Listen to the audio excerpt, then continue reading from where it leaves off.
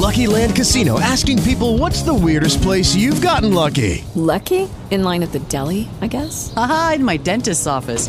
More than once, actually. Do I have to say? Yes, you do. In the car before my kids' PTA meeting. Really? Yes. Excuse me, what's the weirdest place you've gotten lucky? I never win and tell. Well, there you have it. You can get lucky anywhere, playing at LuckyLandSlots.com. Play for free right now. Are you feeling lucky? No purchase necessary. Void where prohibited by law. 18 plus. Terms and conditions apply. See website for details. Murder of that beautiful American family by the Mexican thugs. We are outraged, and we want the government to do something. Doing nothing makes us all re-examine how important it is that America be respected, almost feared around the world. Yes, feared. For those who are feared will always be safe. On November the 4th, 1979, it was clear to 66 Americans, innocent people working every day at the American Embassy in Tehran, Iran, that when enemies, foreign or domestic, come to believe that barbarous terrorist acts against our people will not be met by swift and severe responses, means that anything is possible. That day, 500 students, college kids, militant students, gathered at the gate angry that the vicious Shah of Iran, a deposed, brutal dictator, had been housed in an American hospital at the request of President Jimmy Carter. A new Islamic zealot had been returned to power in Iran, and he hated the West. In particular, he hated us. Spoke as much to the masses, many of whom had family and friends kidnapped, tortured, killed by the Shah's Savak, the secret police which rooted out dissidents. For weeks in advance, President Carter, a pacifist, and his CIA knew the situation was tense, but he did nothing to reinforce security, demonstrate power, or even evacuate the American embassy staff. The crowd grew larger and more angry that day. Eventually, it cut through the gate and stormed the compound. Again, the scant security forces were instructed not to fire on the invaders. Simply surrender.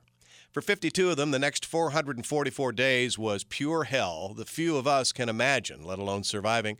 Just now, some of the hostages are willing to recount the appalling details of their captivity. Beatings, death threats, solitary confinement, filth, hunger, cruelties that ISIS and Taliban terrorists would never endure in American hands. They made 2 American women who were just secretaries in the office play Russian roulette. Brandishing rifles, they would routinely rouse the hostages awake in the wee hours of the morning, strip them naked, stand them face up against the wall of a dank basement room. The Iranians would raise the guns, click the weapons, lock the bolt, remove the safety switch, and then yelp, "Ready, aim, fire."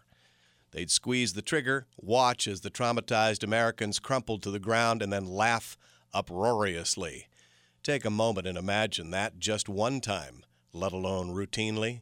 Every time an American politician went public cursing the captors, they'd single out one of our guys and beat them until the American condemned his own country and then pass out.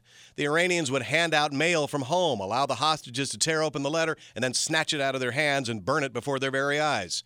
They'd found out which hostages had aging parents and tell them that their parents had died. The hostages were starved and depraved, bread and water for weeks, then rotting vegetables with worms crawling through them, served after the guards had spit on them. Behind the locked doors of windowless rooms, they'd handcuff the hostages, allowing bugs, mice, and rats to crawl over their bodies. The food caused diarrhea. The Iranians knew that. They'd force the incontinent hostages to walk around, soiling themselves before they were allowed to use the bathroom and then make them clean it up with their bare hands.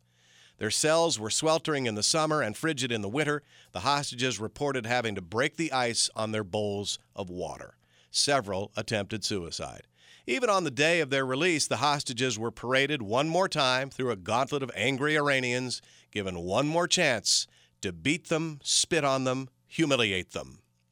When we allow our enemies to carry out acts of terrorism, barbarism, lawlessness anywhere in the world without a response or even a feckless empty one, it's not that awful things may happen. Awful things have happened and will again.